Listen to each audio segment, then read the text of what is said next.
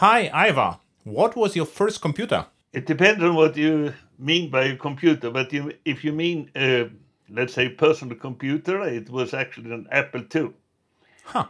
in Apple IIc. Uh-huh. So it was an advanced computer.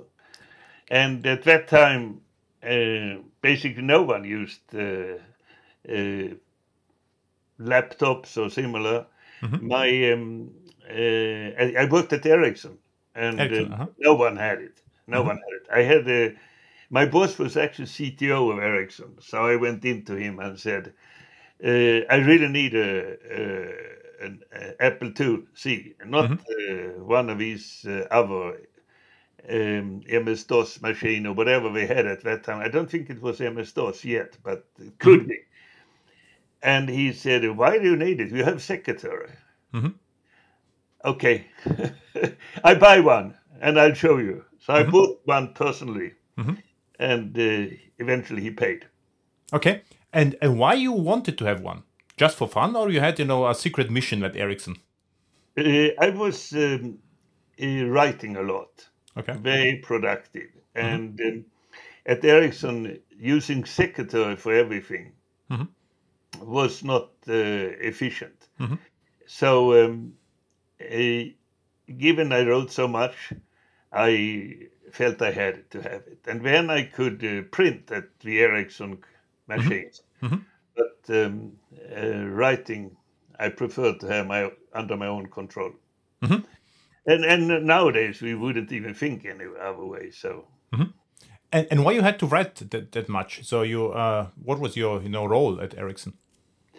At that time I was I identified that I was useful to come up with new ideas. So I was actually reporting to, as I said, a CTO of Ericsson, and not directly. He had one guy between us, but I often went directly into the boss. And I wrote inspiring paper. I wrote basically a little book that was never published. It was internal. But was the beginning of what I later did. So I had been the main inspirator for developing software using components when no one else used components, at least not in the telecom industry. And that turned out to be 10 years later. This is when I bought my Apple II.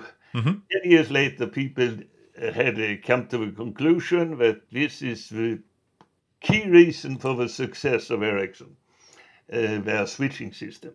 Oh, no kidding. So they switched, or they migrated from monolithic to component-based system in Ericsson, and it was success. Yes. Ericsson, we developed the system that at that time, and probably still is, the greatest commercial success story ever in the history of Sweden. It has probably competition from Spotify and some other successful Swedish products. But it lasted long. So I actually could... they asked me if I wanted to get a PhD during work hours. And I was crazy, so I said yes. Because, if I failed to do it, then it would be end of history at Ericsson. So, but I didn't fail. In fact, my thesis has been my source of inspiration for the rest of my life. What was the title of your thesis? It was, I designed, they asked me to make science of the way we develop software. As simple like that. And there was no professor that was interested in component-based development, really. Not that in their heart. We just felt it was a back end. Actually, the professor that was my examiner, he said to me at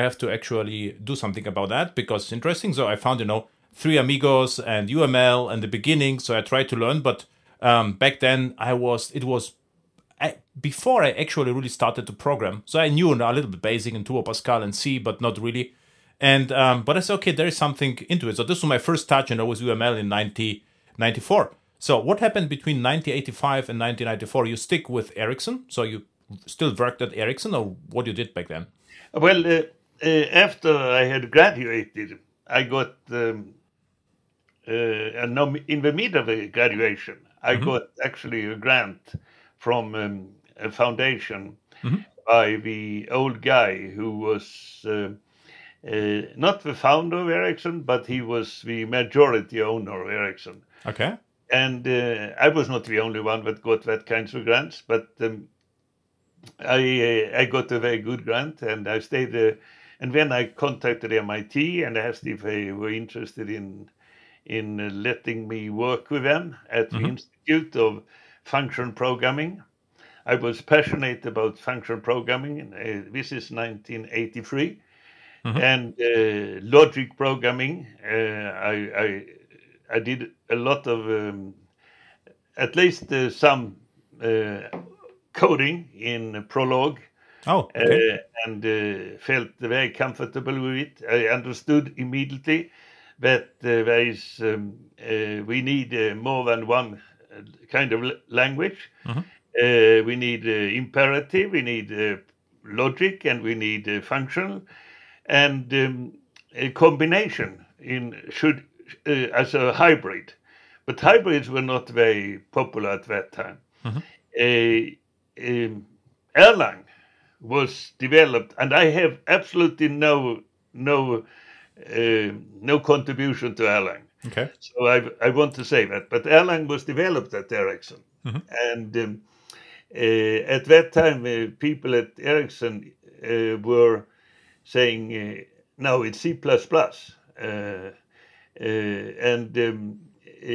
so that didn't went well inside Ericsson. It went very well outside Ericsson, and the same thing for me. I left Ericsson in 1987, and that was a very peaceful leaving because my job at that time was continued research, but and I had absolutely no plan and no thinking in setting up my own company and running my own company. I knew my father was an entrepreneur. I'm not going to be an entrepreneur. I don't have that mindset, which eventually turned to be wrong. That's exactly the mindset. I like to run ideas to completion, not just talk, write papers. So, and at the same time, but I didn't leave on my own, on my own will. I was more or less fired, even if that didn't exist at that time. Ericsson didn't fire people. My boss, whom I never met at Ericsson, he told me, "We have no budget for you anymore, so isn't it better you set up your own company?" And I felt I did a very good negotiation because I got 6 months of salary, which today is ridiculous compared to when Ericsson fires thousands of people. They get at least, I don't know, at least 18 months. Okay. But that was the best kick I could get because I set up a company that developed what later became known as Rational Unified Process. We developed, I call it objectory. Objectory, it stood for Object Factory. At that time, factory thinking was very popular in methodology space, which died completely with Agile. But that Objective became later acquired. My company became later acquired by Rational, and Rational changed the name to Rational Objectory Process, and then it became Rational Unified because we did UML. So that was at that time the most successful methodology, and it was used. I mean, it was a period of 10 years, I would say, when everyone wanted to learn RAP, everyone wanted to work with RAP. But then Agile came and basically killed all the old methods. So now the old methods started to call themselves Agile whatever. Yeah. So Agile RAP became a name for something called... I was not involved in that, by the way. But by the way, it was hugely successful. So I spent most of my time, in Germany, Switzerland, Austria, Sweden, and everywhere. Rational Unified Process was everywhere. So it was highly misused as Agile is. There were lots of consultants who just were interested in the diagrams and not in the actual process. This was the main problem. Certification, all the stuff, the same problem with Agile, I would say, exactly the same. And maybe not the Agile, more like, how this called the Scrum Masters and stuff. There's, you have to think, I would say you have to think about, build good software and not about, which certification you need, because then it doesn't work anymore. But what I like about the rational unified process, I think the first thing is, I think it was called the vision, right? So the idea was, this was almost forgotten, that you have to write, as a short summary, why you build a system at all. So this was, I found it in the rational unified process, and I say, okay, huge, complex system with rational UIs, but why you are building this actually? This was my hack, my question. And they say, why you would like to know it? Because it's a part of rational unified process. And, like in a one pager, just briefly describe what the system is doing. And which also was very good. I would say the use case diagrams, there's very similar to user stories. And my take was, if so UML was for me a standard. So if we sketch something, why not to pick, UML diagrams? Before I invent my own, my sketching stuff, I would just pick, the diagrams. So I used whatever I needed from UML. It worked for me, but I was not too dogmatic. And I think the problem is people, believe that rational unified process is the entire, if you follow everything, you will build great software. Then it doesn't work. They drop it all together, and I say, okay, let's start with Agile, and there's another extreme, and there are no diagrams at all, just, iterate, extreme programming.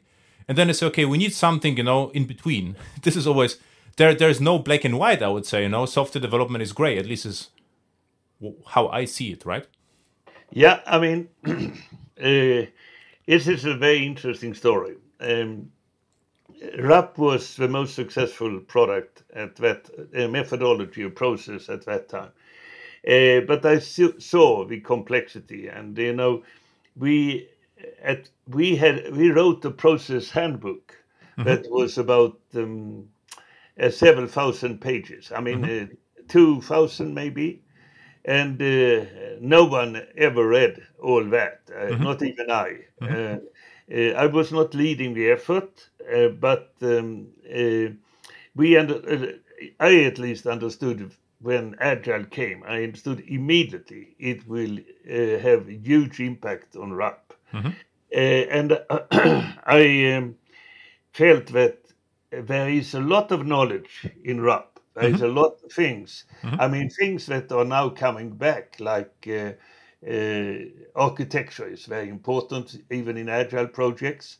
And at least those who really have an architecture, there are smaller projects that don't need to have it.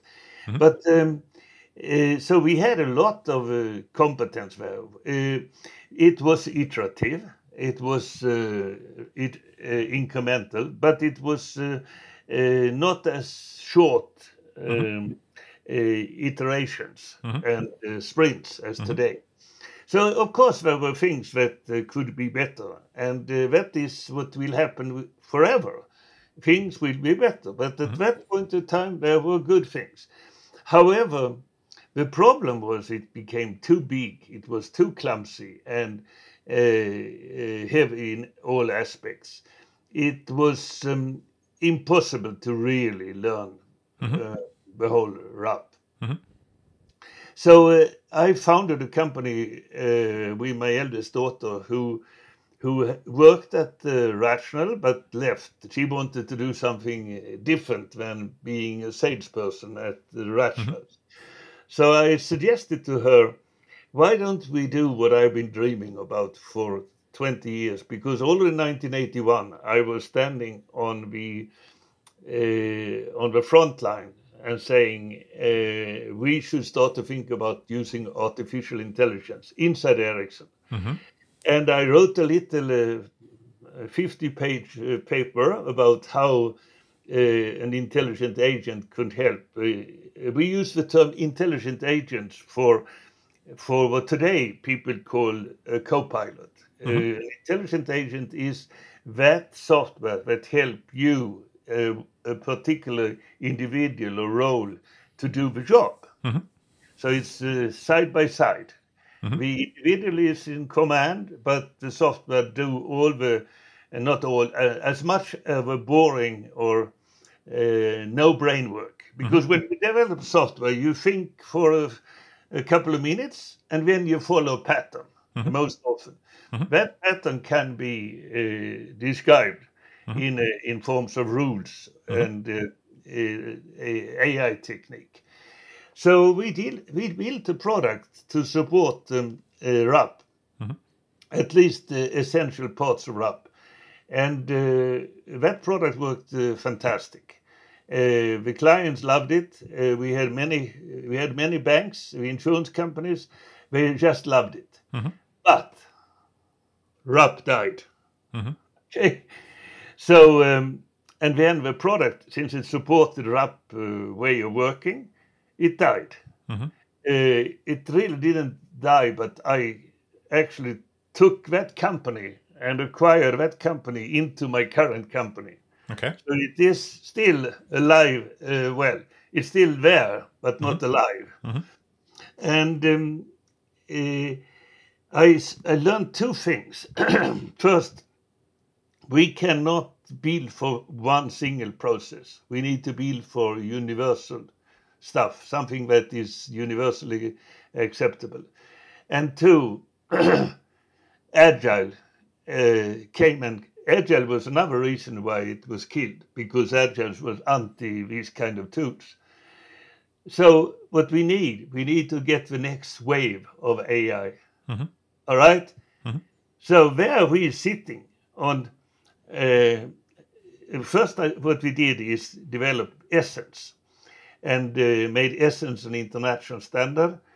It's not only me, I had a role to drive it, but we had hundreds of people involved in developing this standard. And we tried to find a common ground for all methods and frameworks. What is common? What is it that we can say we always have, we always do, we always need, and so on? And that became Essence. So you can see Essence as a specification that you can reuse when you develop your own method. So on top of Essence, you can describe all kinds of practices. And these practices are then described in a standard language, namely the Essence language. Very simple, 2 hours to learn. That was the model. And we have today work, and we also do it in a different way than most methodologies do. We don't take a method or practice and make it our own. So, for instance, we work with Jeff Sutherland when it comes to Scrum, and we did an essentialization of Scrum together with Jeff, and he is the intellectual owner of that. It's not me. We have suggested improvement, but he had to say yes. So Essence is a kind of facade. It's a kind of process framework, yes. But it's not the same kind of framework that SAFe, for instance, or any other of them. I have a question regarding the agent and rational unified process. So intelligent agent, what was the task? What was the goal of the agent? Did he create it, or it created afterwards the diagrams, the description, or what was the job of the intelligent agents back then? It could help you to create the diagram, use case diagram, and you mentioned the boundary control entity diagrams, and of course move over to design and create an architecture and testing all the whole way from use cases all the way. And what it did actually, it prompted questions to if a user was an amateur, for instance, to do analysis. In one bank, I remember it was a Swedish bank, a guy who had never worked with specification. He was specifying a new product, So the tool basically prompted, what is the main idea? Basically finding out your building, question after question. And then it sorted out what the product would be, created use cases. With the help of sorry, the developer was in command and answered questions, but it was helped to answer these questions. It was clearly a co-pilot. And this was the guy I mentioned. He had never done anything like that himself, but he just loved the tool. And then he could even go in to do analysis using boundary control and entity objects, and he had never done anything like this. And so basically, our hypothesis was that a big percentage of the work we do today, if we follow a process, is no brain work. It is, and I heard numbers like 80%. We clearly removed, say, 40% of the work that otherwise would have to be done by someone who had a clear understanding himself or herself of how it should be done. With a tool like this tool was called Waypointer, you didn't really need to have a lot of that knowledge. So this was my weapon back in 2000, started the company in 2000, to fight the heaviness of RAP and to make it light. But as I said, two things killed it. RAP died and Agile came. Yeah. So how the agent was implemented? Was it a neural network or how you did it back then? No, we basically designed. I think it designed it .NET. I'm not 100% sure now. We had about 10 people developing Waypointer, and we designed our own rule language, our own rule engine, but implemented it in .NET. So it was a lot of if then else, and so on. But it was we thinking was in rules. We had to develop our own rule language because of this co-pilot, if I say so, idea.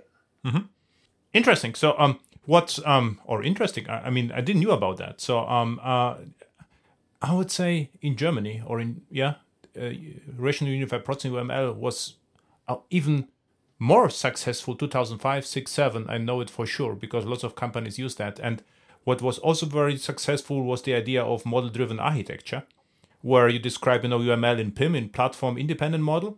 Then you had a transformer which generated the platform specific model.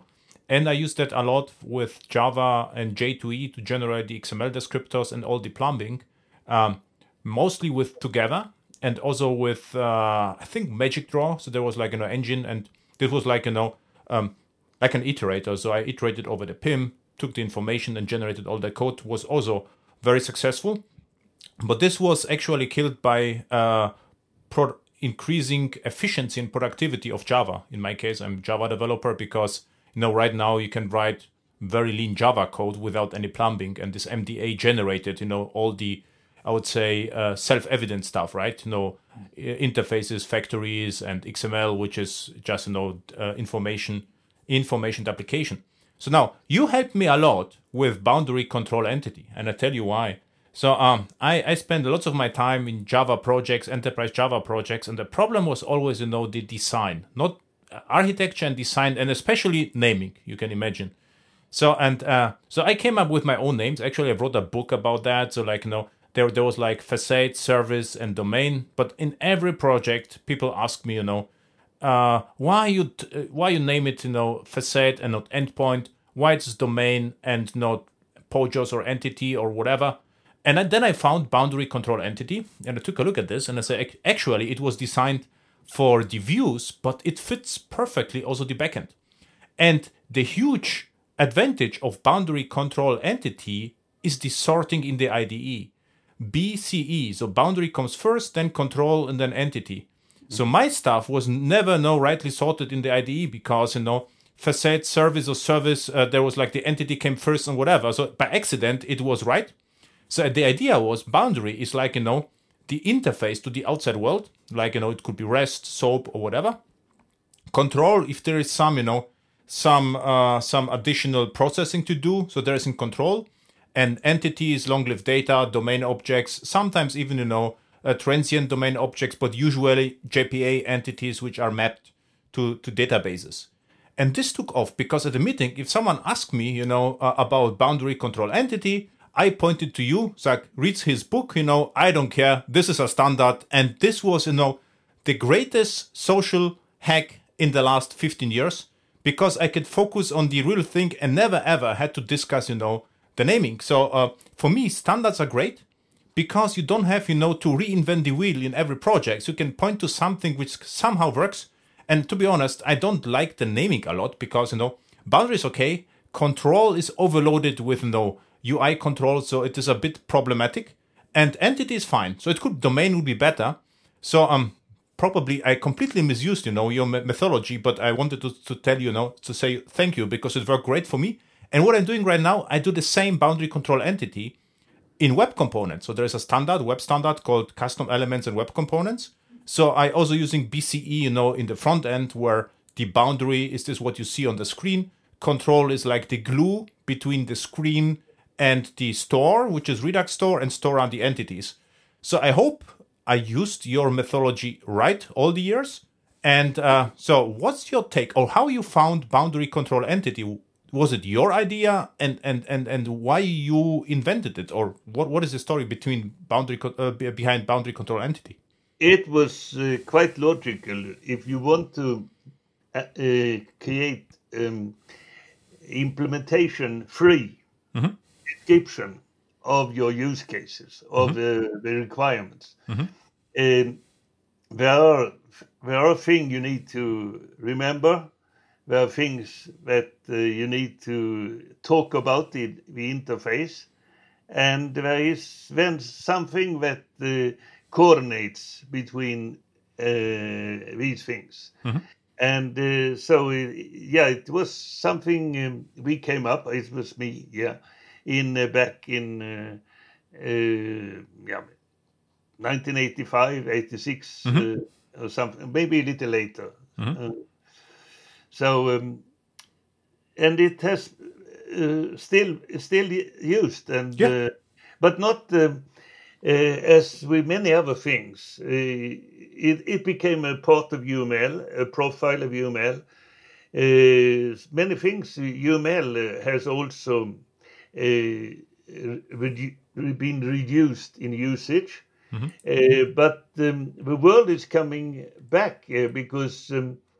There is a lot of interest to really get UML to come back in some shape. I participate in discussions about that. It's not my key point, but it's still something I think is important. But I think you described ECB in a book, right? This was yeah, because I found the cover of the book. I think I read this book, but maybe 20 years ago. But I still refer to the book. It's like, if you would like to know, read the book. I'm not sure whether someone reads the book, but then the discussion ends, This is my hack. It's like, okay, this is the book, which was really great. What I have to tell you, the boundary control entity is available. The icons, the really iconic icons, almost everyone knows that, are available in all tools. It is available in Visio. It is available in Draw.io, like the open source tool, in Enterprise Architect, Magic Draw, whatever you get. Even OmniGraffle on Mac, on Apple, understands the icon. So for me, it was really great to sketch a system, So this is a boundary control entity and everything in a package, which in my eyes is almost like a component, a little less so.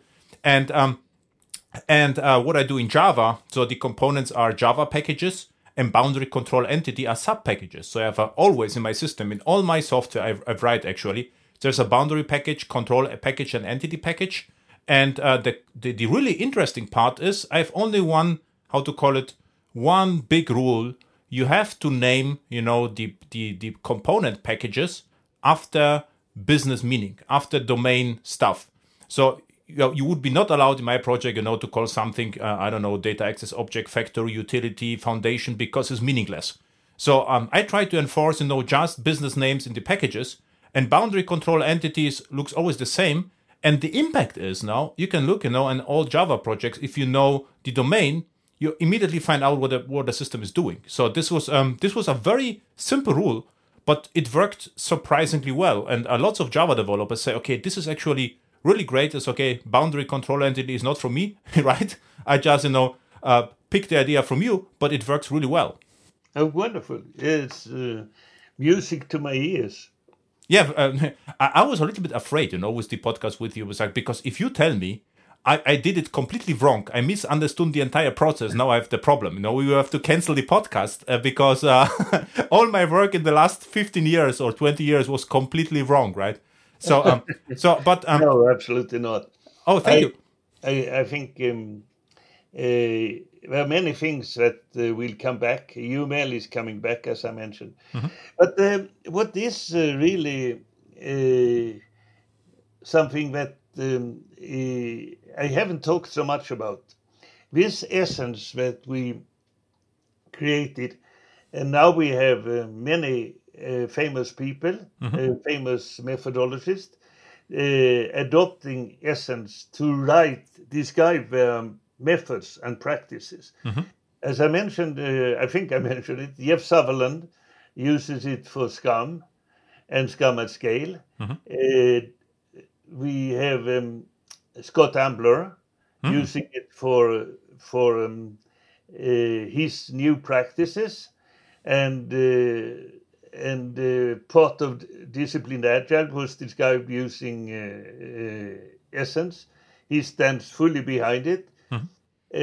David Anderson for Kanban, some part of Kanban. We have, now, a couple of weeks from now, I'm going to speak together with Nigel Turlov, who had created the flow system together with John Turner, which is a very interesting framework, very, very interesting, very much in competition with the top other frameworks. And there are 8 about people that have become our partners. The thing is, we don't rewrite, we don't create, we don't take their work and do it ourselves. We work with them, and they are owners of the result. Now, but in the whole time, all the time here, since we did this Waypointer product, which actually got a Productivity Product Award 2004, and that was this product was consisted of a set of intelligent agents. But it more or less died due to, as I said, RAP died, and Agile didn't like that kind of tools. But now we have a renaissance of AI. And in my work with Essence basically was inspired by being able to support many methods and give AI support not only to one method but to many methods. So we are now very soon, in the end of this month, we are going to demo in Lisbon at the conference World Agility Forum. We are going to show that, to summarize it simply, Essence, AI plus Essence is much better than just AI, because Essence help us to prompt questions enormously. We can get hundreds of questions, and not only that, also the practice is built on top of Essence, so you can get the Scrum-specific practice questions. All that is supported by having built Essence. So we are extremely well equipped to apply ChatGPT, but not only ChatGPT, also with intelligent agents that help you to model and do work, do your job. It's not only for creating questions for learning and inspiration or using a practice. It's also for creating models, and that is not you don't get that from GPT technique. You get it from intelligent agents. So, to my understanding, so Essence AI is like prompt engineer on steroids, right? It helped you to ask the right questions. So this is the main problem with the entire AI. So you have like, a curated set or a question best practice technique, which and the agent will ask you the right questions. And if you answer the questions, you are following the best practice without knowing it, right? Yes. Yeah, this is perfect because this is actually the entire problem of AI, You have to know which question to ask. Because, this is, if you know the question, it is not a problem, the knowledge, but this is always the truth, even with Google. You always have to to think about the question first. So this is what you told me a few minutes ago. So the problem is, the thinking, and everything else is plumbing. And AI can help us to reduce the plumbing like MDA did, 20 years ago, but a little bit more efficiently. And this is actually interesting. So I have two questions, because one was about Agile. I have to admit, I don't like Agile a lot. And the reason being is, for me, it is self-evident. Why? If you watch someone, let's say musician, who would like, to learn guitar, whatever happens is iterative.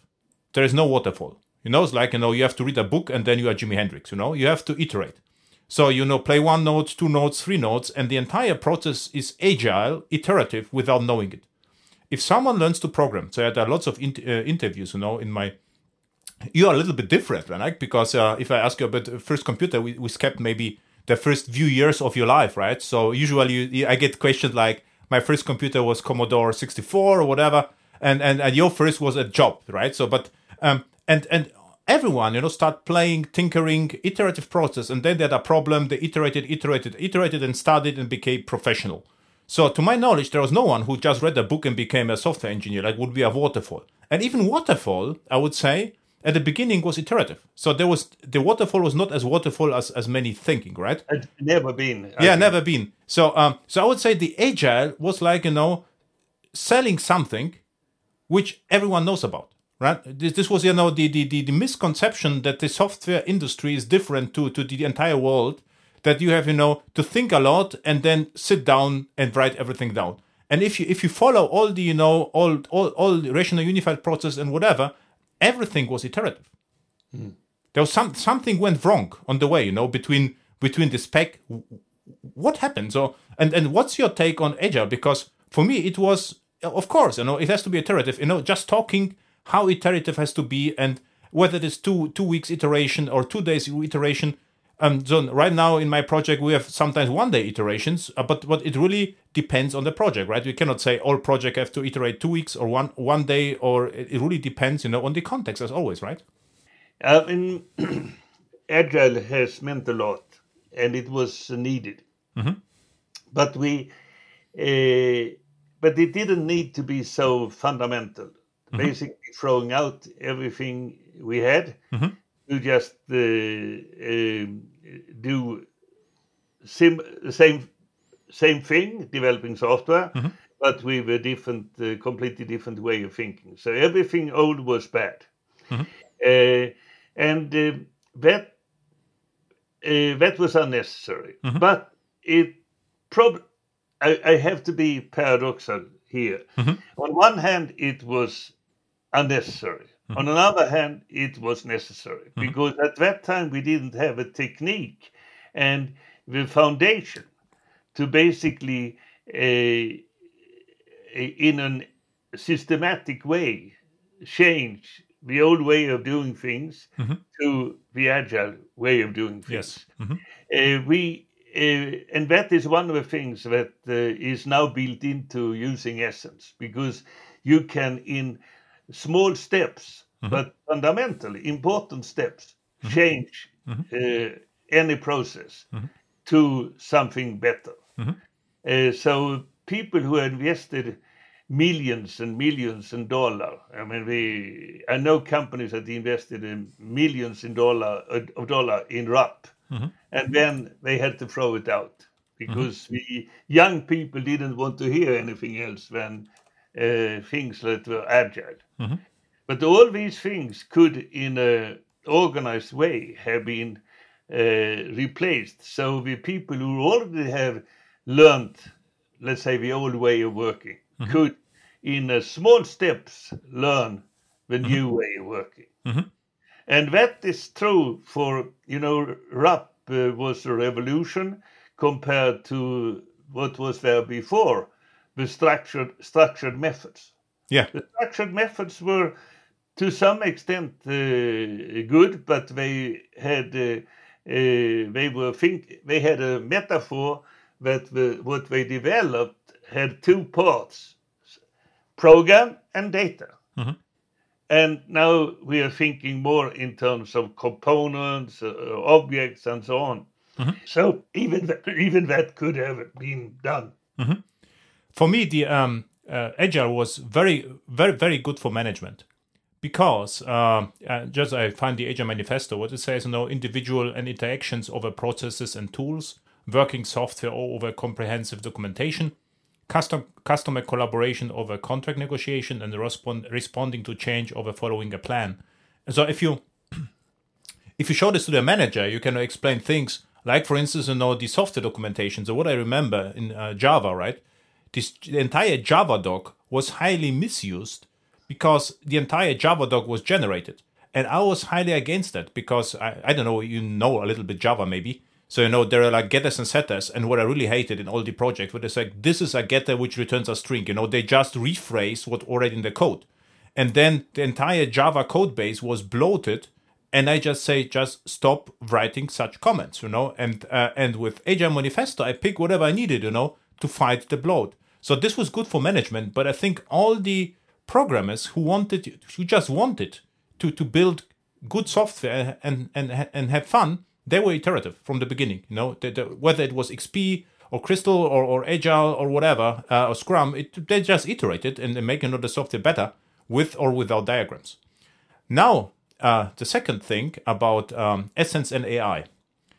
So if you think about this, I can now go to ChatGPT because I had spent lots of time. I could also get questions. What's my take, on AI and software engineering? And let's say I go to ChatGPT and say, write a Java program. Let's say now we have ChatGPT 10, right, in 5 years. And they say, just write banking software for me. So if I just misspell something or I don't specify it correctly, it will generate for me the software. And either I will have to review the source code and completely understand what happened, which is probably impossible or will take longer than actually write this by myself, which we already had the same problem.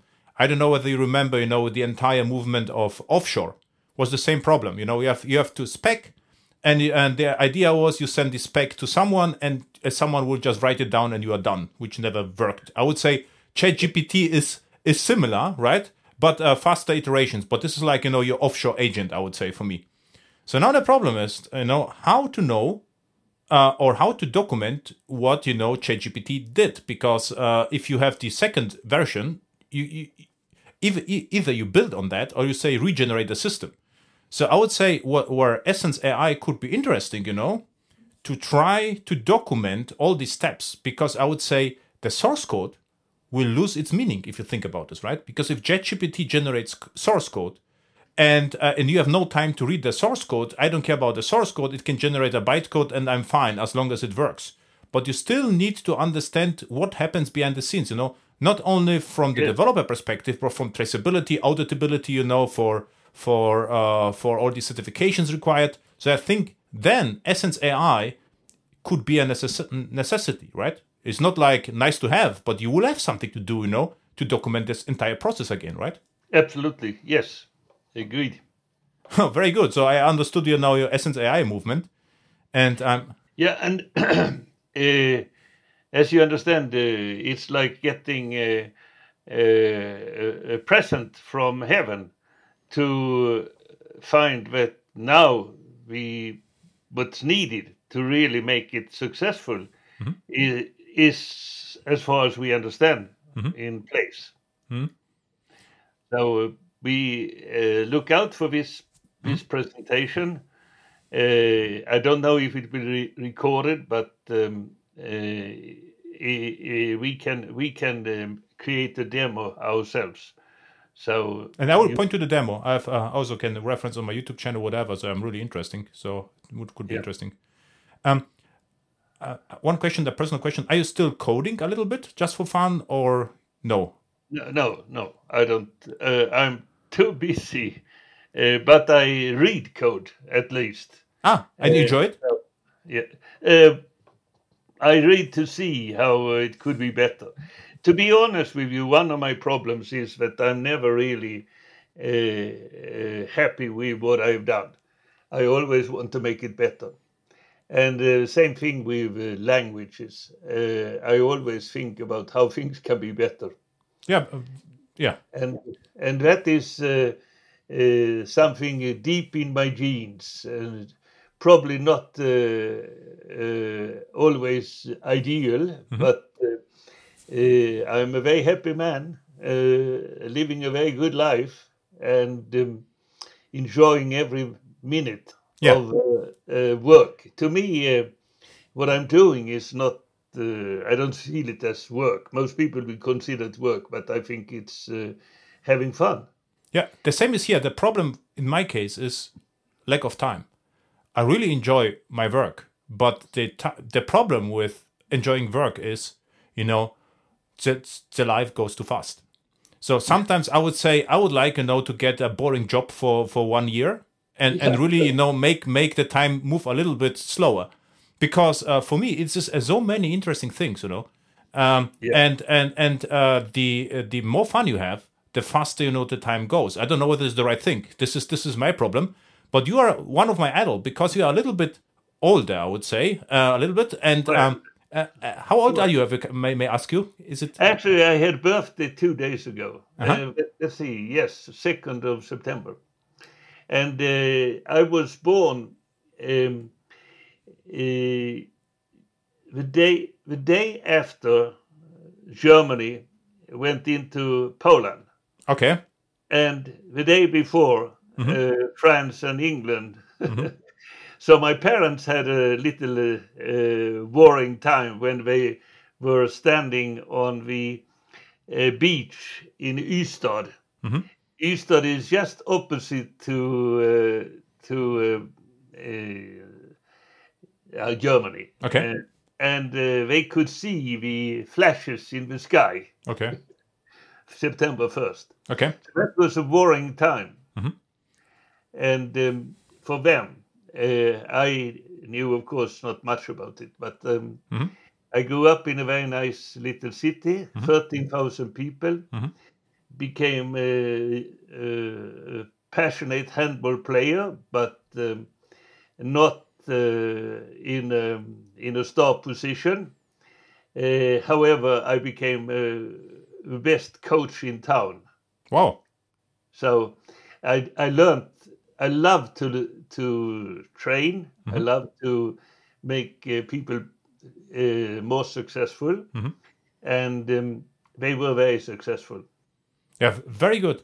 So so I'm thinking you are not thinking about retirement. There is no such a thing like retirement, right? No, retirement. No. Yeah, very good, because you become even more my idol right now. Because what I'm thinking about retirement, if you retire, you still would like to read books or do some Sudoku or whatever. So before I do this, I still I will do coding, and you can do your AI with Essence. It's exactly the same thing. So enjoy what you are doing and just keep it doing, right? So yeah, absolutely. I'm also writing 2 family books. And the one is titled, I have a young son. He's 7 years old. And I've tried, I promised I'm going to give a speech when he has his 50th birthday. and I will be a little older at that time. But if for some reason I wouldn't be there, I am writing a book titled "What They Don't Teach You at School: to be smart." Because I feel that this education system, not Sweden is a little bit better because they focus more on the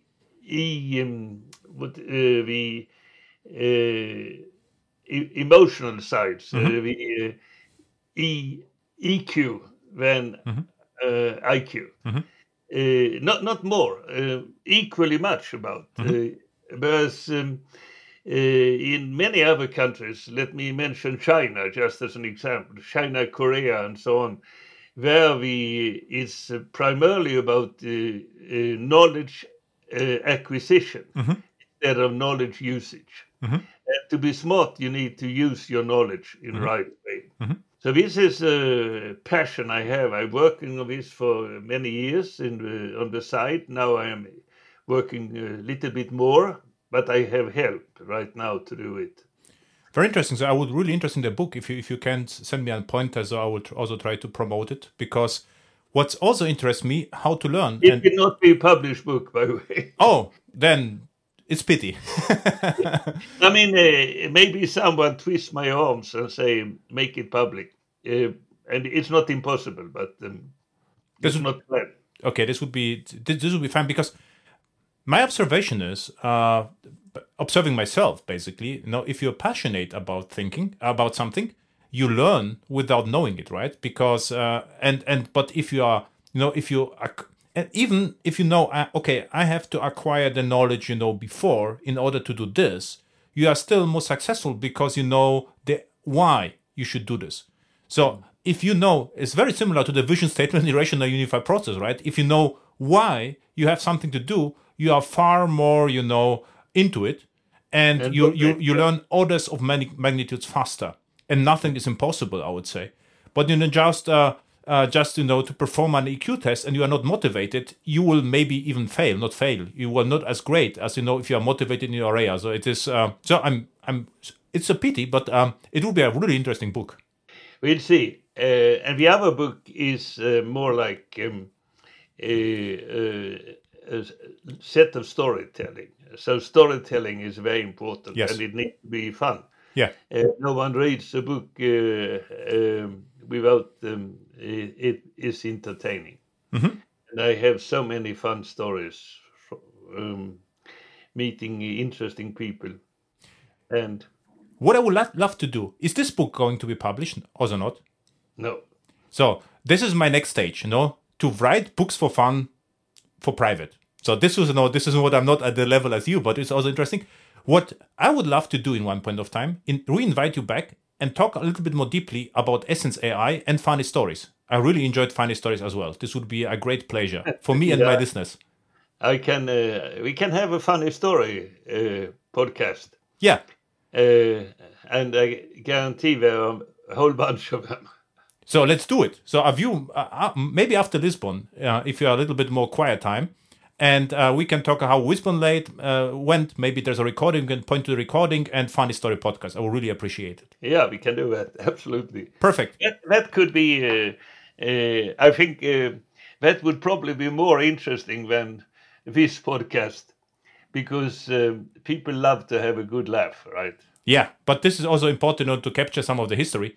Where people can find your company, Essence AI, and you on Twitter and whatever you like. So whatever resources you have. I will point also to show notes, but maybe, where people can find you on the internet. Okay. Where? You know how to find all that information, right? Yeah, I will put to the show notes, the Twitter, your Twitter pointer, Eva Jacobson Consulting, right? All the pointers, and then will be show notes of the podcast. You can also, a particular LinkedIn series that I'm just now writing, titled Our Journey to AI. And it has, I think the second article will be published today. Okay. And there will be 3 that talks about what what we have done, and now we are talking about, and then we talk about what we are doing. Perfect. Thank you. So I will re-invite you back for the funny stories for sure. So this is set in stone. If not, I will send you a tweet every day, just to give you back on the show. So I'm really into it. And the only thing I know in Swedish is two things I know in Swedish. One is fika, which means break, because I learned it from my colleagues. Fika, yeah. Yeah. And the other one is Kalle Anka, of course, because in all the demos they just use Kalle Anka. It's like, who is Kalle Anka? And they told me this Donald Duck, right? Yes. And you said Spotify is very Swedish company, and I think Skype was also Swedish, right? Which one? Skype. Skype, yes. Yeah, they sold it for a huge amount of money. Actually, this was roughly 2003 or 4. It was way beyond their time. And regarding Ericsson, I love the company, but what I remember, it was maybe 2005-6. They had cellular phones. I had one from Ericsson, and it was incredibly thin. What I remember. It was a very thin, and I could open this. It was almost like a paper. So I forgot, I forgot the name of the phone, but I was really impressed. It was way beyond the time. So Ericsson was always, interesting to me. So thank you, and see you in few weeks, month. But I will ping you for sure. Thank you so much.